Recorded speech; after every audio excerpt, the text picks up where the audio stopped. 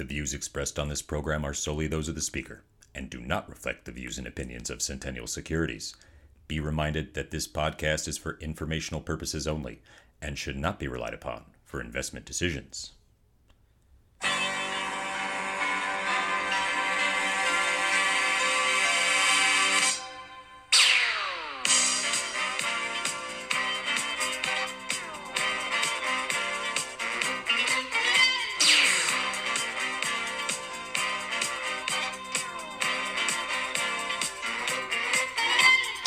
Happy Friday! Welcome to the Weekly Investment Podcast, where we discuss the week's must-know investment news and how it affects your money. I am your host, Walter. This week we discuss Apple's China problem, hot IPOs, and August jobs report. It's been another exciting week in the investment world, so let's crack right into the news. Shares of Apple tumbled this week as China plans to ban the use of iPhones for government-backed agencies and state companies. Why is Apple stock on track to lose $200 billion in value in just a few days? Shares of Apple are down about 6% this week, which is big news because Apple is the largest component of many major U.S. equity indexes, and also because the sell-off stems from negative economic data coming from China. China has the second biggest economy in the world and is in a growth slump due to a slowing real estate market, lower personal consumption, and a fear of bankruptcy among some shadow banking lenders. China accounted for 18%, or almost $400 million of Apple's 2022 revenue, and is also Apple's global production base. The Wall Street Journal reported on Wednesday that the Chinese government ordered agencies to not bring iPhones into the office or use them for work. Investors worry that the ban could spread to other state companies, government-backed agencies, or even the wider public. It is estimated that a ban on all government employees would affect less than 500,000 iPhones, a small part of the roughly 45 million expected to be sold in China over the next year. The timing of the potential ban is interesting, given the recent launch of Huawei's Technology's new 5G-capable smartphone. The phone starts at just under $1,000 US and uses a Chinese-manufactured chip. Huawei's new phone shows that the company is making early progress circumventing U.S. government efforts to contain its growth. Despite the dip this week, Apple stock is still up over 42% year-to-date. The long-awaited initial public offering of ARM and Instacart could come any day now. Both companies have filed to list on the Nasdaq. So what is so exciting about these companies' shares becoming available for purchase on the market? This will be ARM's second IPO. The first time was in 1998. And the company went private after Japan's SoftBank Group purchased it for $32 billion back in 2016. ARM develops microprocessors used in smartphones, personal computers, data centers, networking equipment, vehicles, and robotics, and the company is a key supplier to Apple. ARM uses AI and machine learning in a number of its products and processes. The company estimates that 70% of the world uses ARM products in over 250 billion devices. ARM shipped more than 30 billion chips in 2023, and the ARM IPO is expected to be 2023's biggest one, estimated at $6 billion. ARM shares will trade under the ticker ARM.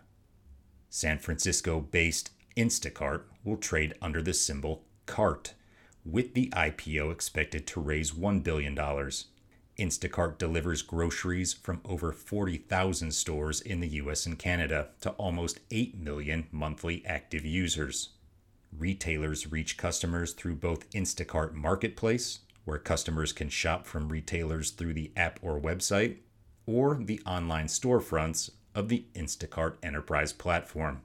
About 12% of grocery sales are purchased online, and Instacart CEO Fiji Simo said that she sees the online grocery business doubling over the short term.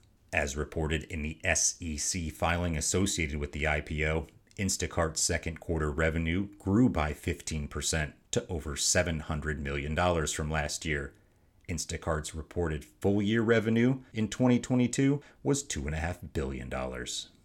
The latest report released by the Bureau of Labor Statistics, or BLS, showed that the U.S. labor market added 187,000 jobs in August. Despite this steady pace of hiring, the unemployment rate increased to 3.8%, its highest level since February of 2022. Where is the job market headed, and how do these numbers impact the Fed's next policy move?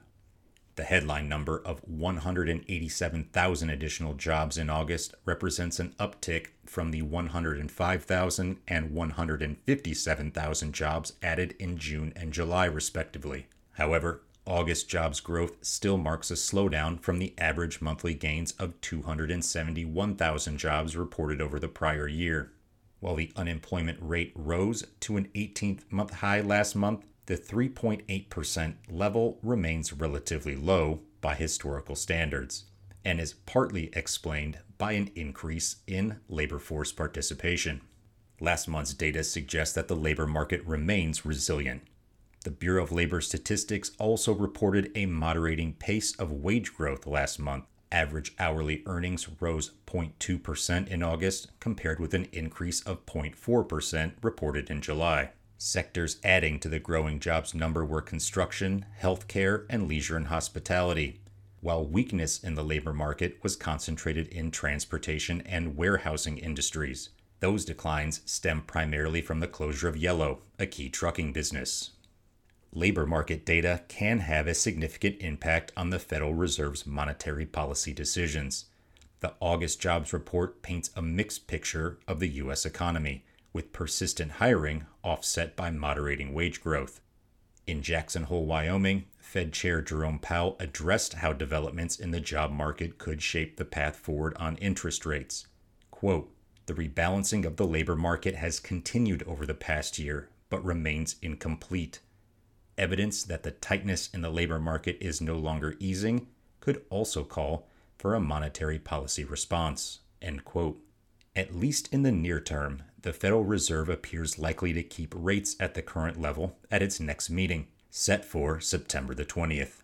According to the Chicago Mercantile Exchange's FedWatch tool, there is a 93% probability that rates will remain at 5.25% to 5.5% through September. The probability of a further 0.25 percentage point increase in the November meeting is about 43%, suggesting uncertainty on how much higher rates need to go to keep inflation moving lower. Further incremental increases in the unemployment rate, coupled with slowing wage gains, will be seen as positives for the Fed and proof that their policy moves, so far, are having the desired effect. Next week, we discuss Disney. The stock is down 30% from its year-to-date peak, suggesting that all is not well in the House of the Mouse. We look at what traps may lay ahead for Disney and how the company can regain its status as the big cheese of content. Join us next Friday for that and much, much more. Thank you for listening, and please have a nice weekend when you get there. Talk to you next week.